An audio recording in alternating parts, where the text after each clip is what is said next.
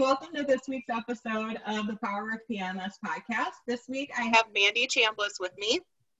And as many of you might not know, September is Ovarian Cancer Awareness Month. Mandi is a ovarian cancer survivor, and she has a very difficult and also, I think, on some levels, a very positive story when it comes to being a survivor of cancer. Her story is very touching, and she's been doing a lot of promotion this month for ovarian cancer awareness, and I thought it would be a really great opportunity to have her on and talk about her experiences. So welcome, Mandi. Hi, thank you so much for having me. I appreciate it. Thank you for coming. So really quick, short intro of how we know each other. We used to work together separately in a sense. So we were both trainers and support for a manufacturer, and we'd see each other at kind of group trainer events. But I think we really kind of got to know each other and foster our relationship mostly through Facebook. And yeah, absolutely. Yeah. So we've had some fun ways that our paths have crossed over the last couple of years.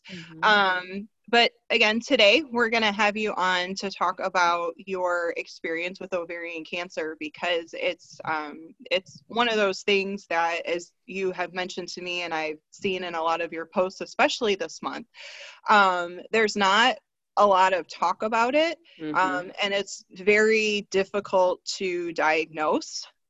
Yeah, absolutely. I will let you expand on that. Okay.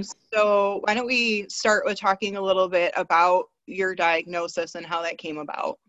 Yeah, so I think the easiest way to start this is really to explain the experience that I had before I even knew what was going on. And so I'll start back in about October of 2009. I was actually in Idaho Falls, Idaho, and I was doing a presentation for hearing impaired patients. And just some strange things started happening while I was standing up in front of a room of multiple people staring right at you, and that's not necessarily the greatest situation to be in when all of a sudden your body kind of starts to fail you. But that's exactly what happened. And so for 3 months after that, I was experiencing the strangest symptoms. And it started out with kind of like this lower back pain. I was also training for a half marathon at that point in time, and my stomach was getting bigger, and I didn't understand. I was only 28 years old, by the way, at the time. And there was just no reason for me to be gaining weight like this, but I was. And so the biggest symptom that I had is something that I don't really talk about a lot on social media or whatever, but it does beg being discussed. And the reason being is it is the reason that took me to the doctor in the first place. So with advanced stage cancer, there's something called ascites.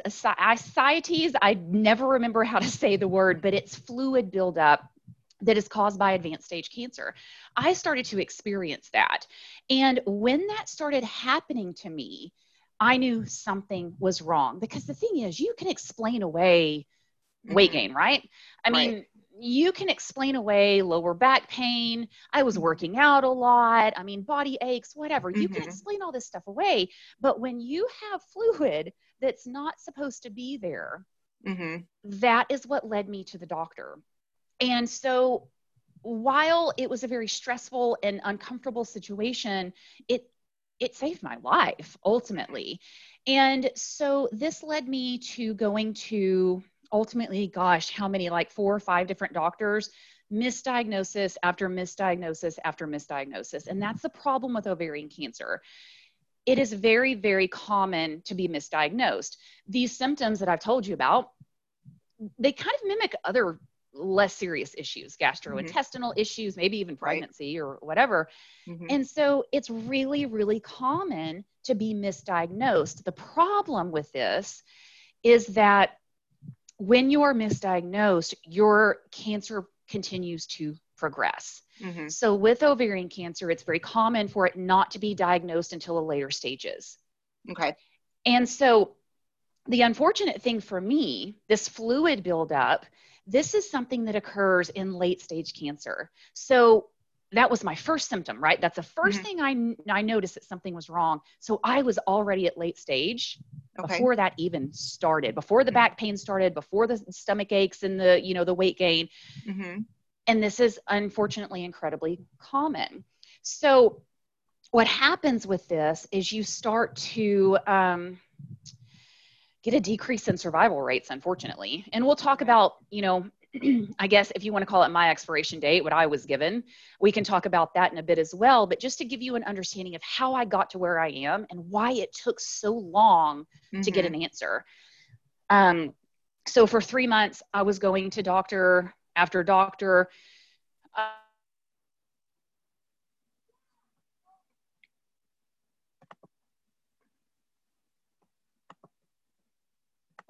I can't even tell you how many times I heard you're too young. Family history that I just found out about thanks to ancestry.com. I found out a lot of stuff on ancestry.com, but my paternal grandfather never knew his father.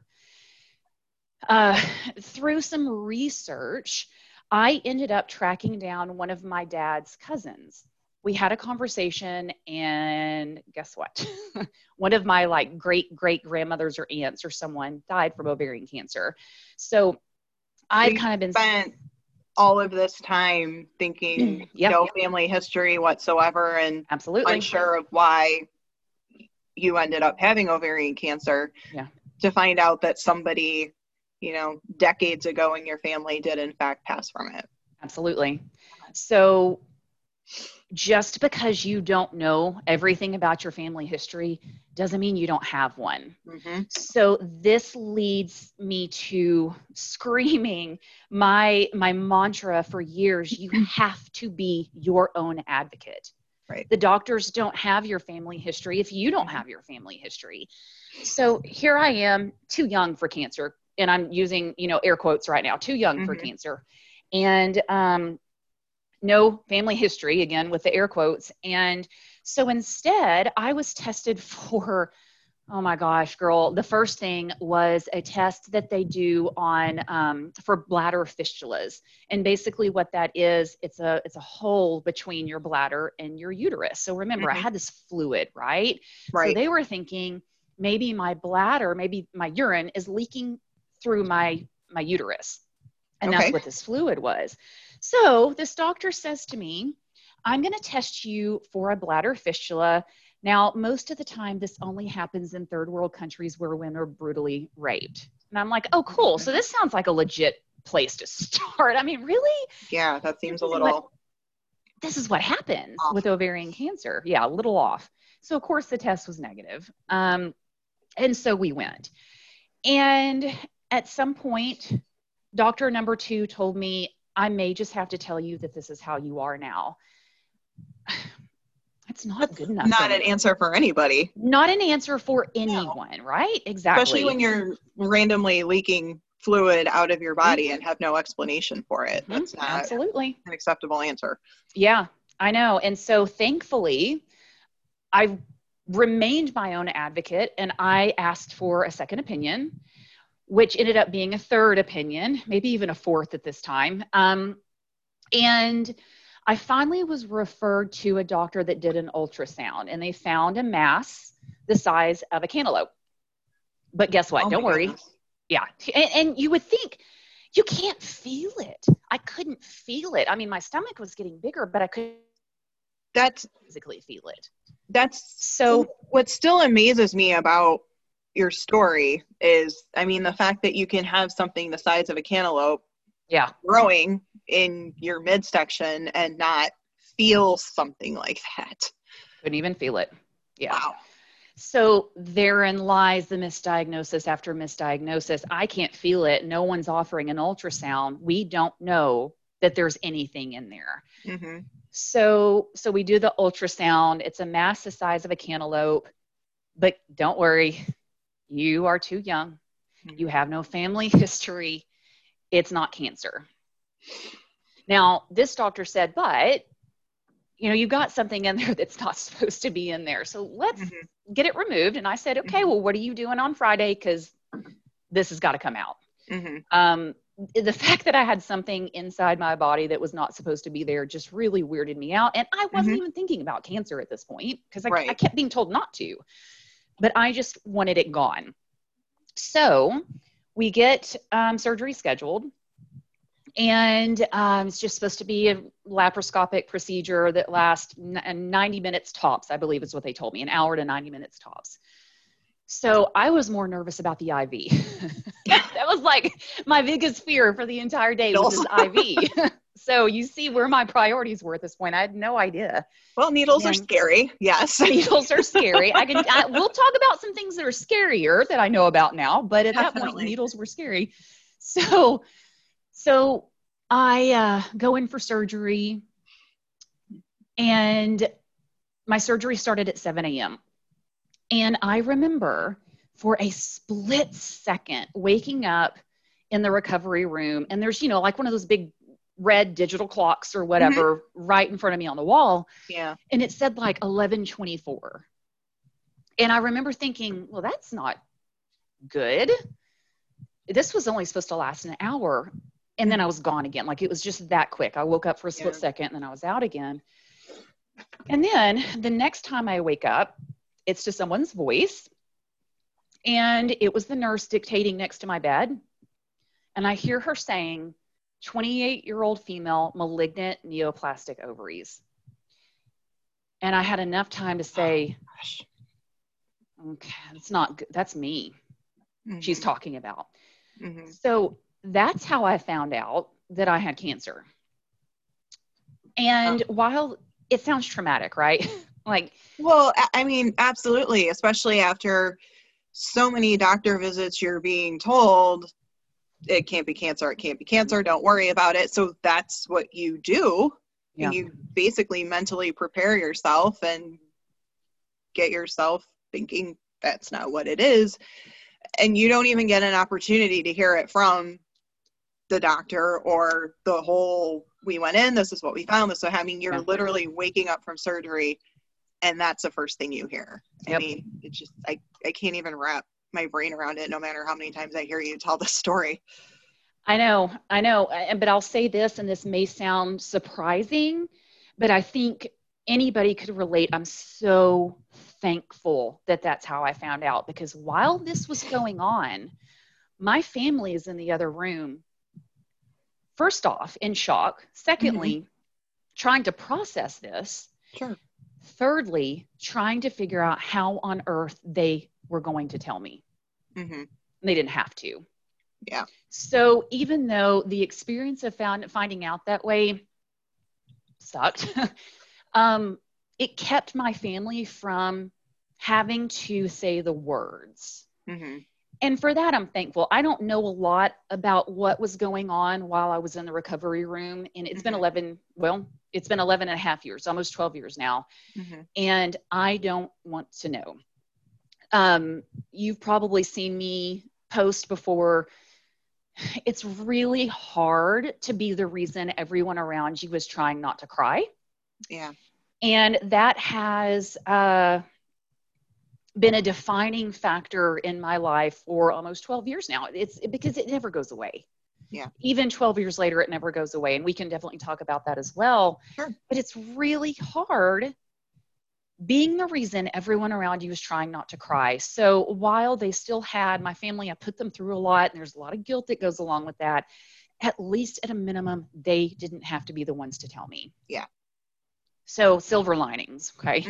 You look for them wherever you can. Right. So that's how I was diagnosed. That's how I found out. And then the next time I woke up, I heard tears around me. I can tell I'm being wheeled down the hallway, and I open up my eyes, and my mom and my dad and my brother were leaning over me, and they were crying, and they were just kind of, like patting my hair, and it's going to be okay. It's going to be okay. And I looked up at my dad and I said, Daddy, they took everything, didn't they? And he said, yes, baby, they did. And I said, I have cancer, don't I? And he said, yes, baby, you do. And then I was asleep again. So that is the story of my diagnosis and how I got to where I am today. That's a lot. Yeah. That's a lot. That's like, how do you even begin to unpack that? There we are, you know? Right. Exactly. Yeah. Well, I mean, the fact that you've been retelling the story for almost 12 years and you can just still feel, and I can see the raw emotion from you, and how that's not something that ever goes away. It sticks with you, and you do what you can to move forward, which is kind of my next question is, so you went through treatment. I did. Yep. Was it chemo and radiation, or? So I didn't do radiation. I had 6 rounds of chemo, basically 6 rounds of a couple of different cocktails, as we call them. One of them is called intraperitoneal chemo, and it's actually so kind of brutal that it's not a standard regimen anymore. So yay for me, being one of the last ones to get to do it, I guess. It's so bad that they've stopped. It hasn't even been shown to prolong lifespan. Oh, wow. So ultimately, it's just not worth it. Got it. And just to give you an idea of what that is, they fill up your abdomen with 2 liters of chemo, and you kind of flop around on a bed like a fish. Like, you lay on one side for an hour, you lay on your back for an hour, you flip over on your other side for an hour. So the idea is the chemo was coating the inside of your abdomen to hopefully kill off any cancer cells that have metastasized. And it's rough. So miserable. It was absolutely miserable. But I'm thankful for it because I'm here. Right. So that was my treatment. Something else that I think warrants discussion here before we move on to the part that I like to talk about, I think the most, is the after. There is no screening for ovarian cancer. Right. Your pap smear does not test for ovarian cancer. When you go in for your annual appointments, well women appointments, you are not being tested for ovarian cancer. So there again, if you think about the misdiagnosis on top of the fact that there's no screening, this is why survival rates are so incredibly low. So if someone is experiencing lower back pain, kind of unexplained weight gain, things like that, I'm assuming, but I don't want to talk for you, but go to your doctor, explain your symptoms. And I mean, I would rather be over tested and have my doctor come back and say, you're good, versus, unfortunately have to go the path that you did, where it's just misdiagnosis after misdiagnosis. Absolutely. Are you finding, or have you found, or do you know, when it comes to things like that? I mean, if people are going to their OBs or primary care physicians, things like that, are doctors, you feel trained well enough to think, well, these are symptoms of ovarian cancer, we should look into it? Or has there not been much progress made in the last 12 years? Well, I'll say this: survival rates have increased some, eventually, but they have increased a little bit. So in my mind, that tells me something has shifted. Is it the treatment? I don't know. Is it awareness? That has to have something to do with it. I mean, think about the doctor. I mean, the doctor that I went to originally, she was my gynecologist since I was a teenager. So that's the reason I went to her. I was living in Dallas at the time, but I went to my hometown specifically because she knew my history. And I was still misdiagnosed. She will never do it again, will she? Nope. She'll never do it again. Nope. And my heart goes out to her too, because she's human. Right. She did the best she could in the circumstances with the knowledge that she had. Right. So I have people ask me, are you angry with her? No, I forgive her. I'm sad for her because I know, I know that this is a heavy cross to bear, but I also know she learned from it. And she's going to be much more diligent now. So I do think because of situations like mine, awareness is increasing. So just to reiterate, because this is very, very important, the symptoms. You're looking for, if you feel bloated, if you're feeling full without really eating very much, or you're not even very hungry often. Okay. Frequent urination, changes in like bowel habits as well. Fatigue, lower back pain or abdominal pain. Those are the things we're looking for. So if you're anything like me, your lower back hurts and you're like, well, before my cancer diagnosis, now my big toe hurts and sometimes I freak out. But before my cancer diagnosis, it's going to go away. I'm just going to give it some time. And I think that's a normal human response. Right. When these things start to add up, you have to be your own advocate. And if the doctor says you're fine, everything's fine, and you deep within your soul know that it's not fine, you get a second opinion and you push forward. Had I listened to the doctor that said this may just be how you are now, we wouldn't be having this conversation right now. I wouldn't be here to have it. So yes, I always recommend pursuing second opinions, just pursuing doctors, but also acknowledging that doctors are human as well. Right. So you have to own it for yourself. So once you completed treatment, and I can see, I mean, just based on every symptom you just listed, I imagine that's something all of us pretty much experience day in and day out. Of course. I mean, like you said, we can explain it away with, oh, I had a, really hard workout yesterday. My lower back hurts today from, kicks and punches with kickboxing. Or, if you're bloating up, oh, well, it must be, coming up on that time of the month and things like that. So, no, I appreciate you keep coming back to that, because I think, again, with how common all of those symptoms are, you really need to pay attention. And I mean, I think one thing too is you have to know your own body. You have to know that this is not normal for me. And then, like you said, continue to be your own advocate. Diligent about it. Yeah. Exactly. So once you mentioned, so you had said that we're kind of moving to the part you really like to talk about, and that's the after. Yeah. So you had surgery, treatment, and then what?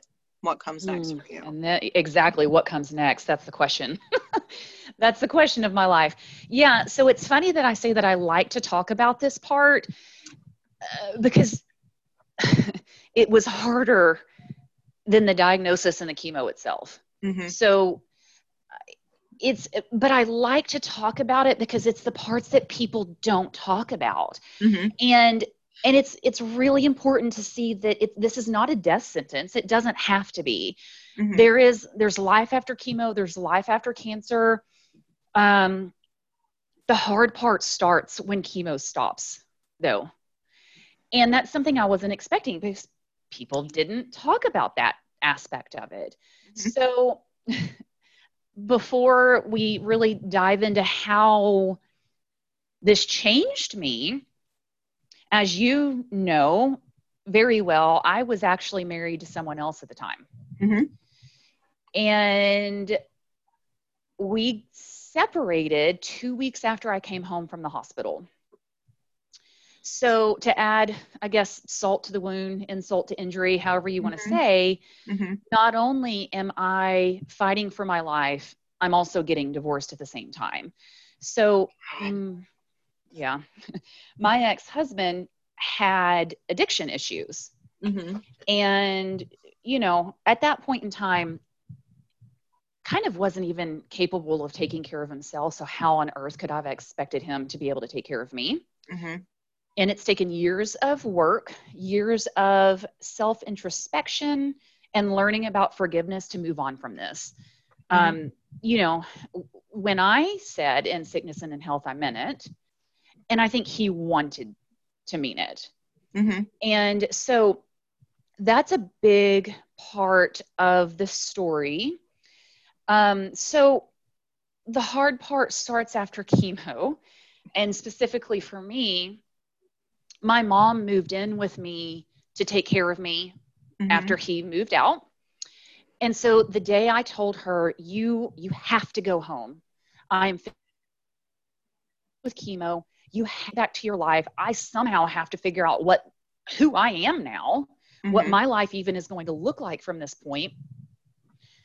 And so that moment that she walked out the door and drove away is just, it's hard to think about. I cannot even think about what happened, what went on in that car on her drive home. But I can tell you what I did is I stood in my living room for a good solid hour without moving, bald, not a hair on my head or on my body, bald, separated from my husband, completely alone, and trying to figure out what next. I had been told that I had a 20% chance to live 5 years. And so when chemo ended, there was this fear of, well, my armor's been taken off of me. You know, like, I mean, chemo is horrible. But at least when I was going through chemo, my numbers were getting better. The cancer was going away, or at least going dormant. And what's going to happen when it stops? So you're covered in this cloud of fear. And so when my mom drove away and I stood in the living room, bald, having just gone through the fight for my life and separated, that's when the struggle began. That's when the challenge began. I mean, all of that within itself is hard enough, but add it all together is really hard. So that led to, I mean, honestly, kind of a loss of self for a while. Who am I? I had no idea. It led to changes in relationships. So a few months later, I finished chemo in July of 2009. And in March, I got divorced. It was finalized. And then I picked up and I moved from Dallas to Austin and I started over. And what that meant was a lot of my relationships changed. So a lot of my friendships that I have now aren't the same people that they were before. And it's no one's fault. It's just, sometimes people don't know what to do with you. They have a hard time even looking you in the eyes. Yeah. And so it was hard for them. And so I have guilt about that, but it was also hard for me because of the reminders. Everyone that was there was a reminder of what had happened. And so my relationships took a total shift when I moved. And it was nice to have friends that weren't there during the process. I was just Mandi to them. So that was great. But it was really, really hard. And, you probably saw my post, I believe it was this morning, that was shared from a friend of mine. She had asked me to kind of talk about, I'm going to pull this up while I'm looking at it while I'm telling you about it, because I think it's so important. She had asked me, what kind of advice would you give another cancer survivor if you had to? And my mind, it doesn't go to like what kind of wig to get. It doesn't go to, what to do during chemo to help with nausea. My mind goes to the after, and I've always called it the after. So I'm just going to read this to you because it's this is so important to me. So what I responded with was, when asked what I want those diagnosed with ovarian cancer to know, I think about what I wish I had been told, not necessarily things about side effects from chemo or the like, but more of the emotional scars that no one talks about. Sometimes alongside a cancer diagnosis comes the pressure to be a hero. Yes, people will say you're such an inspiration, and this may force you to slap a smile on even when you don't want to, but don't misunderstand. This isn't necessarily a bad thing unless you allow it to discount your feelings and the emotions that you deserve and need to release. Step down off that pedestal you may have been unwillingly put on. Rip off that hypothetical cape and feel the feels. It's okay to wallow on occasion when you have earned the right. Just don't ever allow yourself to live there. That's the kind of advice that I like to give. So when you and I were planning this podcast, we talked about, I don't really talk a whole lot about treatment itself, and I didn't want to focus on that. And that's fine. Yeah, because this is the stuff. This is the heavy stuff. I mean, when the treatment is over, you remember that it sucks, but you do move on from it. This is tattooed on you. Right. Forever. Mm-hmm. And I do think we have a tendency as survivors to feel like we have to act like we're superhuman. Mm-hmm. So I've had a few people say to me, it's been a few years for this, but I've had a few people say to me when I'm like stressed out about something, well, aren't you just happy to be alive? You shouldn't sweat the small stuff, right? And I'm like, oh, cool. So now you are erasing and negating my ability to be a normal human being with normal human emotions. So now I can't get frustrated about the stupid crap the same way you do. That's kind of not fair. It's like you just survived this big whole thing, so everything should just be sunshine and roses. Again, girl, it's not. You're human. First, and we should be allowed to be but human. Nor should it be. And I completely agree with you. I mean, I think it's really important, just on a human level. You're allowed to have feelings. You're allowed to feel what you feel. And I read your post this morning, and you brought it up before I did, because I know that obviously wasn't anything we had talked about. Yeah, our previous. I'm in your head, girl. You also beat me to the punch, because that's kind of how I end each episode of what would you tell someone. Okay. Beat me to it. But I know we had talked about this before, and it really, that did stick with me, in the fact that I guess I didn't necessarily think about the fact that people do kind of unwillingly put you on this pedestal, and because you are a survivor, you kind of are everybody's superhero in a sense. And I'm assuming people do that, for people who are also diagnosed as, hey, this person survived, so now there's hope. And I imagine that has to be also emotionally draining and exhausting for you. Yep. So, and I know you had talked about initially, once you were moving forward and after treatment, you had started working with some groups, but tell me a little bit more about that and your experiences with kind of, in a sense, trying to be that superhero. Yeah. So you were definitely put on a pedestal, and it's a lot of pressure. So first off, just to finalize that part of it, it is a lot of pressure. I don't like being called a hero. I don't like being called anything other than who I am, because I did the same thing I feel like anybody else would have done in my situation. So there's that, but there is this air and this feeling of, oh, I've got to be perfect now and happy all the time because I survived. And it's just not fair. It's just not the case. So yeah, that, what you said about people reaching out to me, which still happens every single day, because I'm finally starting to speak out a bit more about my experience, and we'll talk about how I got there. But at the beginning, I got connected with some organizations. I met some other survivors and people going through chemo. And there were moments when it was really healing, but it led to a lot more trauma for me.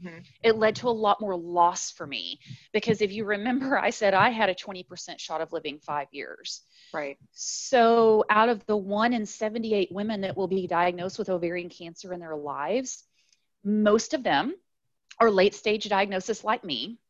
And the survival rate at this point is about 30% for women like me. So if you do the math, that's a lot of loss. And every woman that I created and fostered a relationship with passed away. So it's just like pain on pain on pain. Right. So that wall, I put a brick. The next one passed away, I put another brick up. Okay, now I'm just going to do the whole next layer. All right, now let's go ahead and do 4 more layers. That wall, I shielded myself for the next 8 years. And I mean, everyone handles grief and trauma in their own way, and there's no right or wrong way to do it. Right. I do think I was honoring my own needs, and I was setting boundaries for myself that were absolutely necessary. I'm glad that I've released, I kind of, thanks to a friend that we're going to talk about in a bit, I was able to get out that sledgehammer and knock down that wall. Mm-hmm. And it's been great. And I've learned, I'm also 11 years older, 12 years older. So I know how to set boundaries a bit better now. as we learn as we grow older. Yep. Comes with age, doesn't it?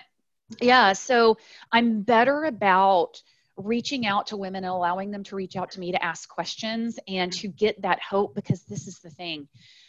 I am that hope. There are not many of us out there that are diagnosed at my stage. They're still alive. Right. So who am I to withhold the hope from the people that need it? Right. I just had to honor myself for a while first. Yeah. To get to that point, because it was really hard with women. I mean, I even got this yesterday. What diet are you on? How do you eat? What kind of supplements do you take? How did you survive this? Mm-hmm. And this woman that's asking me this is in her second recurrence. Oh, she's been told she's terminal, and she wants me to tell her how I survived. Yeah. And I can't do it. I mean, right. You've probably seen me say this as well. I don't have the silver bullet. I wish I did. My gosh, I wish I did. But I don't have the silver bullet, because there's not one. The only silver bullet is early diagnosis. Right. And we need a screening test for that. And that's beyond my pay grade. So I can't give them the answers that they're looking for. And I shied away from that for a very long time. But now I realize that just the conversation gives mm-hmm. them hope. Just right. the face to a diagnosis 12 mm-hmm. years later gives them hope. Who am I to withhold that? So that leads me to meeting Brittany Crosby. You ready to go there? Absolutely. Absolutely. Cool. I will preface it with the fact that I, for our listeners, never met Brittany in person, but because of her friendship with Mandi and how open they both were about everything Brittany was going through and Mandi's support of that, I felt like I'd known Brittany my whole life. So and that's just her personality anyway. Oh, absolutely. I mean, just through social media, you could see how big her personality was. And I wish I had the opportunity to get to know her one-on-one. But so let's so you met Brittany. So you had your friend Holly, correct? Who reached out to you through her Teal Heart Foundation. Yeah. So just a little bit of background on who Holly is. Mm-hmm. Holly and I went to high school together, and she was a year younger than me. So we met, I believe I was a senior and she was a junior, and we were friends. And then I moved and she moved and life went on, and, mm-hmm. You stay in touch via Facebook. And so when I got diagnosed, she supported me. She messaged me. She was very, very sweet, but never in a million years did I think that, I think it was 6 years later, she would be the one messaging me with the diagnosis. Mm. So Holly was diagnosed with ovarian cancer. I think it was in 2015, because I think she just got her 5-year checkup done and out of the way.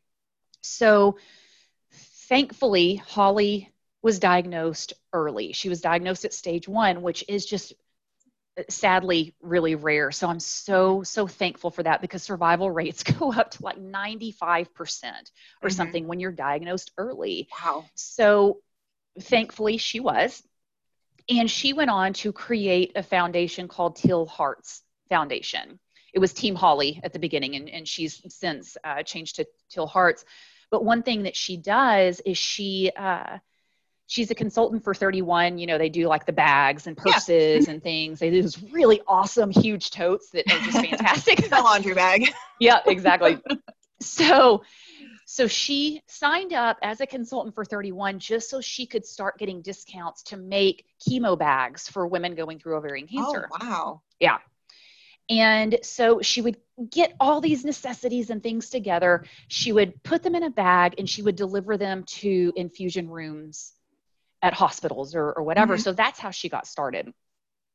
And then, of course, women started reaching out to her. I was just diagnosed. I was diagnosed. I had know someone that was diagnosed, and so on. So she messages me on Facebook man, would this have been 2017, I guess? Probably so. Time flies when you get older too, by the way. So she messaged me and she said, hey, there's a girl that lives down in the Austin area that was just diagnosed at around the same age and at the same stage as you. Mm-hmm. Would you be willing to reach out? And I'm like, I mean, if you want me to, I guess I will. Because I had that was years after the washing my hands of becoming friends with ovarian cancer women. Mm-hmm. So I wasn't a huge fan of it. But I did it because Holly is my friend and I wanted to honor her in this. So I reached out and kind of fostered a little bit of a relationship with this girl. She was 27 years old, diagnosed stage 3C, and I was 28 when I was diagnosed at stage 3C. So, a lot of mutual understanding there. Yeah. A lot of parallels with where you guys were at in life. And although I was paralyzed, who am I to forego that hope, right? Like we've already talked about. Right. So we talked on Facebook a little bit here and there. And then her family and her husband's job where he worked hosted a Zumba fundraiser for her 20 minutes down the road. So I decided to go. And for that 20-minute drive, I was having heart palpitations. I was crying. I was shaking. It was so traumatic for me. And I pulled up in the parking lot and I cried for another 20 minutes before I went in. And I introduced myself to her and to her family and her husband's family. And I am so thankful that I did it, number one.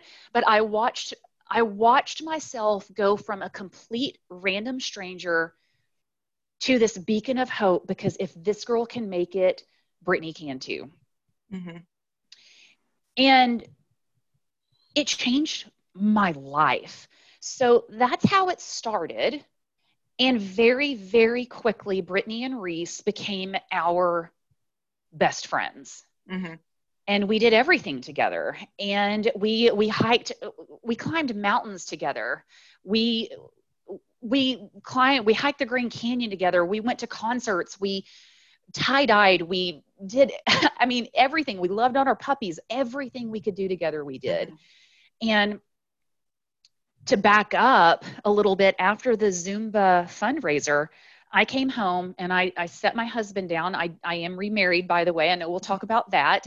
So all's well that ends well, huh? But I set him down and I said,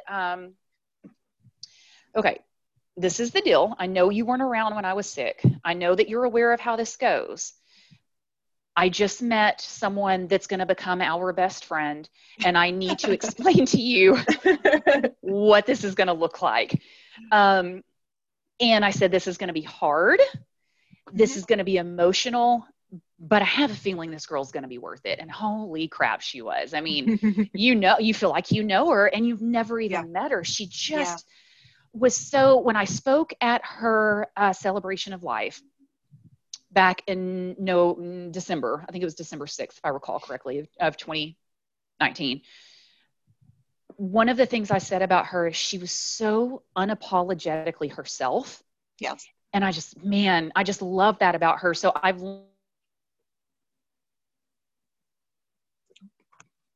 her.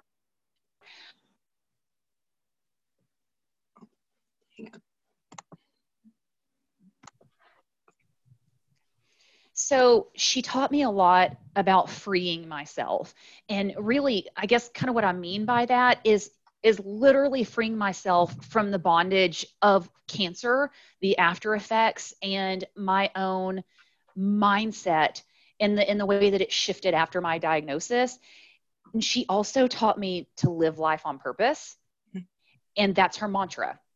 So, I think, Eve, you even have one of the Live Life on Purpose shirts, don't you? Okay. I do. I have that. And the, sometimes it's the best view is after the hardest climb. Hardest climb. Yep. Absolutely. Yeah. Yep. So she had a lot of good ones.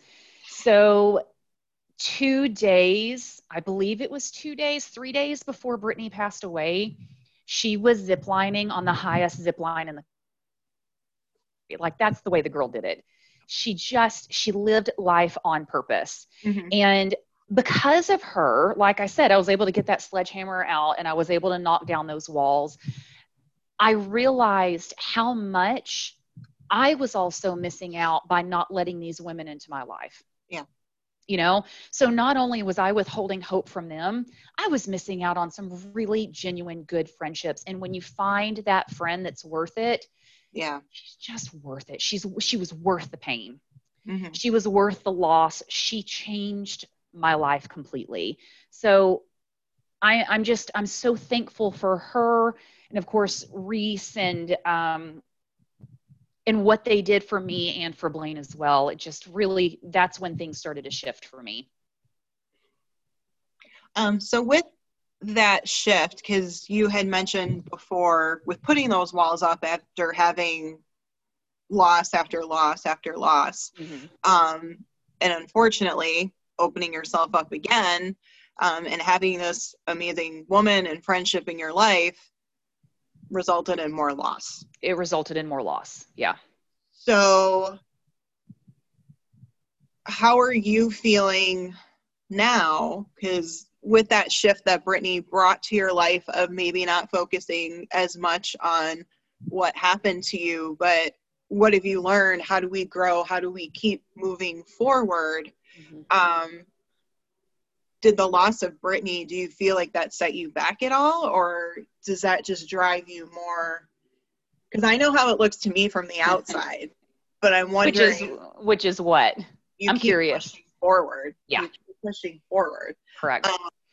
I mean, you posted something a week or so ago about, I think you were on your Peloton and there was, Mm-hmm. you were having one of those days of just like, I can't do it. I can't do it. I won't do it. I'm not going to do it. I don't want to do it. And then you did it. You hit this big milestone for yourself and then just break down because I'm sure you're feeling every possible feeling at that moment. Yeah. But as someone on the outside, to me, it looks like you continue to move forward. But how were you feeling? I mean, were you feeling like, okay, well, here I am again after opening myself up, or I just lost my best friend, but she wouldn't want me to take any steps backward? Kind of where were you, or where are you? Yeah. So almost exactly a year, about 11 months before Brittany passed away, we almost lost her. She was in the hospital. Things were not looking good. Reese called myself, Blaine, and our friend Randallin to come in to spend a couple of days with her at MD Anderson. And we knew it wasn't good, but we didn't realize how dire the situation was. We actually signed her DNR and her living will that day. Which oh gosh, it was so hard. But after that, we sign our sister's living will and DNR, and then we get out paint by numbers and gingerbread houses. And we just laughed and played games and enjoyed our time. So if that is not a defining factor of how I got through this and what she did for me, I don't know what is. We had conversations about it, but in her mind, she was always going to survive this. Mm-hmm. But we all knew that the likelihood was slim. Because of that, two things. Number one, we never wasted a moment. So she taught me to never waste a moment. She was in my life for a reason, mm-hmm. and she left my life, unfortunately, for a reason. And I was prepared because think about the day I met her. I went home and I sent Blaine home and I said, this is what's going to happen. Mm-hmm. We need to talk about this now. So I was prepared, number one, but secondly, she wouldn't have it any other way. And, I've said before, I have two ways. We as humans that experience trauma and loss and pain have two ways that we can go with this. We can either wallow in it and let it bury us and waste our lives, whatever amount we've got left, or we can pick up, we can move on, we can honor our feelings, we can honor our emotions and respect them because that's a part of healing. But moving on is also a part of healing. She doesn't want me to, she was never stagnant. She was ziplining 3 days before she passed away. She does not want me to remain stagnant. So in fact, I guess it was about a month ago, me and Reese and Brittany's dad climbed Long's Peak, which is a story for another day. It was a 15-hour long hike and legit like climb up the side of a mountain. But anyway, we scattered her ashes on top of Long's Peak.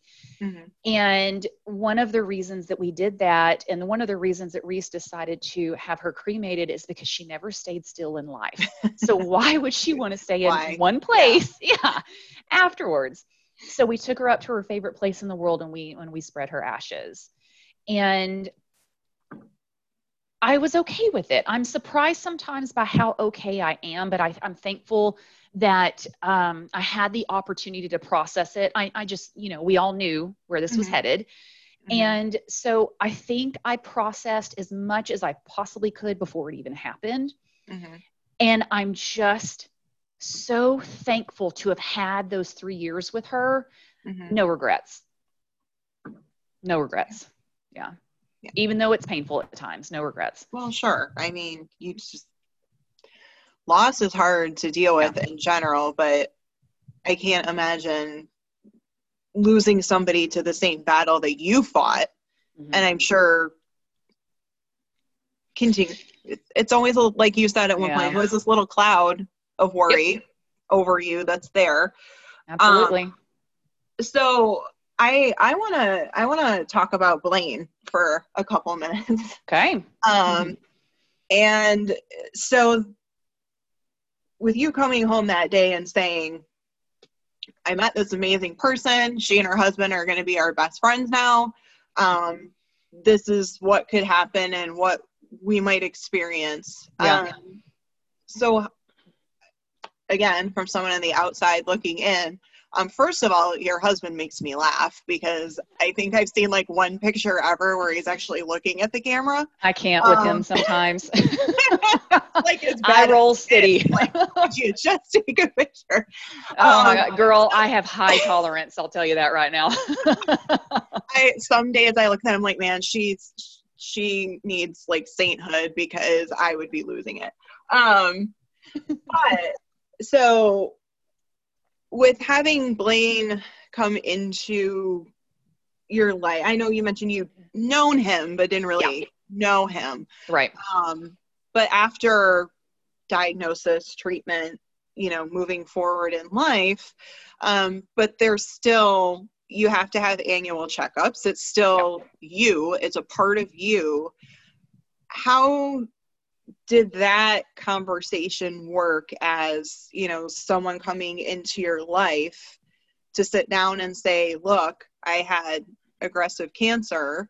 I survived it, but these are kind of the after effects. This is how I'm moving forward. I mean, how you, with mentioning even relationships you had prior shifted so much, how does that work for relationships like this moving forward for you? Yeah. So this could be a podcast within itself. So I'll stick to the high points here. But so to start out, date number 2, we had the conversation. Okay. I don't have time to mince words. I mean, and he needed to know at that point, I can't have kids. I don't have ovaries. Okay. And so for me, I mean, kind of awkward, right? Date number 2, you're talking about kids already, but this is the way my life is going now. And he needed to know so he could make a decision on whether he was going to get on this train with me or not. And if not, no harm, no foul. We're on date 2. We'll hug and stay friends, Mm-hmm. So I had to have the conversation with him very early. And I remember him saying to me, well, I kind of had a feeling that you couldn't, and I've already thought about that, and that's okay. And since then, he's told me multiple times, I chose you. Mm-hmm. I chose you. And I definitely, while we were dating, pushed him away out of fear multiple times. Mm-hmm. Like get them before they get you type situation. Yeah. So I did that, but for some reason, he always came back. So we had to have the conversations that most normal couples wouldn't probably have on date number 2. But he also needed to be aware of the fact that, yes, I did survive cancer, but he needed to fully and totally understand that that does not mean that I am cancer free. So let me explain what that means, because this is important. Ovarian cancer is not curable, right? So there's no cure, which is also why survival rates they plummet so much as the cancer metastasizes and the stages get later and later. Chemo, and you hope that you can at least make the cancer cells dormant. And so, am I cancer free? We say after 5 years, air quotes, you are cancer free. Like your likelihood of survival exponentially increases because you made it to year 5. But do I probably still have cancer? The answer is yes. I probably still have cancer. It's a matter of, is it going to ever decide to wake back up again or not? Okay. And so, not only is that, that cloud that we were talking about that hovers over me every day of my life, it always will. There's a woman that I know here in Austin that's diagnosed stage 3C. She made it 11 years with no recurrences, and she is having her first recurrence right now. So the fear is always there. Right. So with that fear comes emotional trauma. And first off, I needed him to know that I potentially still had an expiration date. We all do. So let's not waste our life worrying about it too much. But at the same time, know what you're signing up for. Right. Because I don't know where this is going to take us. So there's that. But also this emotional trauma that I do my best to not affect me on a daily basis. And I think I do pretty dang well, to be completely honest, but it's there. It's there. I just don't allow it to suffocate me. But when you have that type of baggage, you know what baggage does to a relationship and to a marriage. Yeah. So we had to have that conversation because I had already been with someone who wasn't strong enough to hack it. Right. I owe it to myself to make sure that I don't get in that situation again. Right. And he owes it to himself to decide if it's something that he's willing to accept. I mean, he could have been a widow 2 years after our marriage, so he needed to know what this was about. Can't have kids. I mean, while we say I'm cancer free, no one really ever knows. So this is me. And you can, take it or leave it. And I don't blame you either way. And thankfully, as you've said, he's such a nut. I mean, he's just like, if laughter is medicine, then I am for sure like the healthiest person on the planet. However, there are times that he doubles over laughing at himself and I'm just staring at him like deadpan because I just don't get it. So, oh man. And I don't know how my eyes aren't stuck in the back of my head, like I roll, whatever. But I am just so thankful that he took a chance on me. Yeah. And he deserves to be acknowledged for that. Yesterday, by the way, was our 9-year anniversary. Oh, happy anniversary. Thank you. Thank you. So he really stepped up here in a way that I didn't even know if I was willing to allow anyone to do. I wasn't going to get married again. I wasn't going to date again. None of it. And here he came 6 months later. And, he deserves to be commended for the things he's put up with because I'm not always easy because I am traumatized, Yeah. And he's handled it like a champ. That's great. I'm very thankful for him. Great job, Blaine. Thanks for making us laugh too. High five, Blaine. Yeah. I don't know, maybe when I put up your little announcement card for your episode, we'll throw one of Blaine with the unicorn unicorn floaty up there too. Oh yeah. People will see it and be like, okay, now we get it. Yep. Now we understand. So one other thing I wanted to talk about is, as you mentioned, trauma and grief stay with you, and you had a lot in your life, especially, I don't want to say especially, but most recently, in the last year with the loss of Brittany. So how do you, well, I know how you deal with that, but let's talk to listeners about how you work through those tough days, how you work through those tough moments. So I am not one to sit still. I don't sit back and smell the roses. I never did before anyway, so that's really nothing new, but I am a creator. I like to make things. I'm not the best artist in the world, but I get my emotions out on a canvas with paint. Maybe I have a paintbrush, but maybe I'm also just doing a acrylic pouring, and I'm just designing and creating things that are beautiful, that make me happy, and they make me smile. Mm-hmm. So art is a big part of my therapy. I also run and work out and do things of that nature for sure. Art is something, though, that, time permitting, is my go-to. It's my drug of choice, if you will, I guess. And I mean, I've always done art, but life tends to get in the way and life gets busy. And so I move away from it, but I always come back. Mm-hmm. It's what makes me the happiest, and it's what fulfills me. And I'm not the best artist on the planet, but I don't care. Does it make me happy? And it does. The answer is yes. I mean, when I have paint up to my elbows and it's like stuck under my fingernails and it's in my eyelashes and whatever, I am in the zone and I am in my place. So, I mean, there are multiple things that I do for emotional healing, mental healing, and things like that, and also physical healing. But the art for me is a huge, huge de-stressor, if you will. Mm-hmm.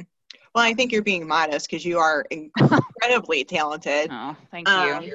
For those who don't know my husband, he loves roosters and collects all sorts of rooster stuff. So Mandi was gracious enough to do two completely custom designs for him as gifts for me. So they're hanging up in our kitchen. And then we have another cute one she did when I think it was one of those days you were like, it's raining, I'm just going to paint. And then you were selling them and then donating proceeds to ovarian cancer research. You have the one with the couple drinking. I do. The little martini glasses or something in the city. The little couple at the restaurant outdoors. Also I remember that now. So our kitchen is adorned with Mandi Chambless originals. It's a shrine, no big deal. And some of your, was it your pour art that you were doing on canvases? That's what I've started doing. Well, COVID. Thank you, COVID, for all the free time, right? So that's when I started getting back into it again. So I wanted to try something new. And so I've been going with the acrylic pour art and something called bloom art. So that's kind of my new jam right now.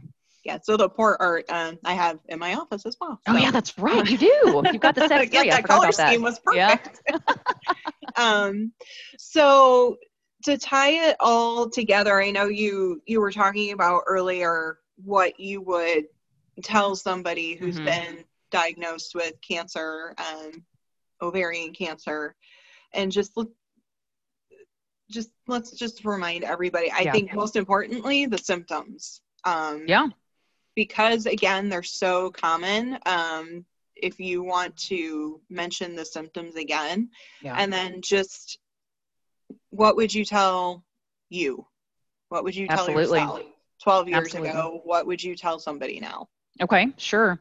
So first off, the symptoms of ovarian cancer are a feeling of being bloated, a feeling of being full, and in essence, getting full quickly or not being hungry, frequent urination or changes in bowel symptoms or bowel habits, I should say, fatigue, lower back pain or abdominal pain. So those are the main signs and symptoms. What would I tell someone? I always go back to what I wish I had known. First and foremost, before I say that, be your own.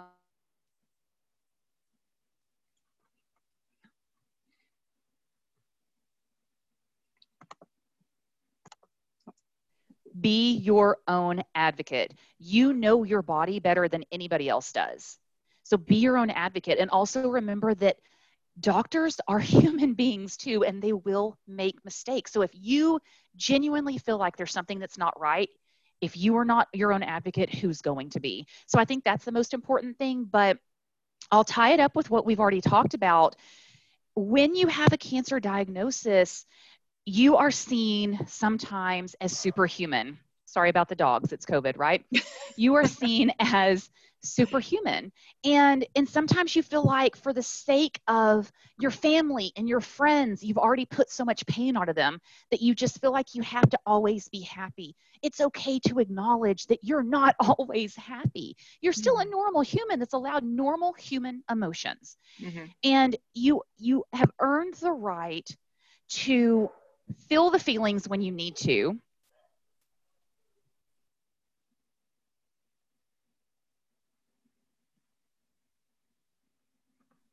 I'm just going to go for it. You have earned the right to feel the feelings when you need to, and to accept that this is something that's really hard that's happening to you, and you don't have to pretend to be okay all of the time when you're not. The biggest thing that my mom always told me is it's okay to wallow for a minute. Just don't let yourself get stuck there. And I think that's very important, because I think a huge part of healing, the physical healing of the physical body, is the emotional and the mental healing as well. It's also tied together. Yeah. So let yourself feel, let yourself cry, let yourself scream. I remember thinking, man, if I could go to one of those places right now that just lets you chunk dishes on the walls, you know, like those places just let you trash the place, that would be amazing. Uh-huh. So let yourself feel the things that you have earned the right to feel, but then pick up, move on, and don't waste another second, because, you know, it sounds so cliche, but we're not guaranteed any time in our lives, you know, rather than right now.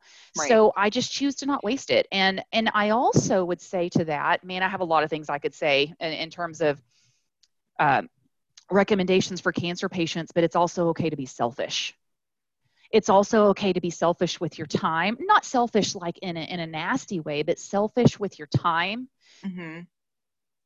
selfish with who you give your time to, selfish with you surrounding the people that are going to lift you up and build on your values and make your life better, just in general.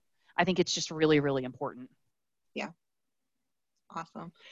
Well, thank you so much for being here today. Thank you. I know you've been doing a lot of talks and a lot of different groups for Ovarian Cancer Awareness Month. So I really appreciate you taking the time to come talk with me and our listeners today, because I think it's a very, very important topic, especially because, again, and we'll keep reiterating this, that the symptoms are so easy to dismiss that I think, you know, if this podcast can bring awareness enough to at least just help one person, then I feel like we've done a good job. So absolutely. I appreciate the opportunity. Oh, thank you so much. And we'll be back next week. Thanks for listening, guys.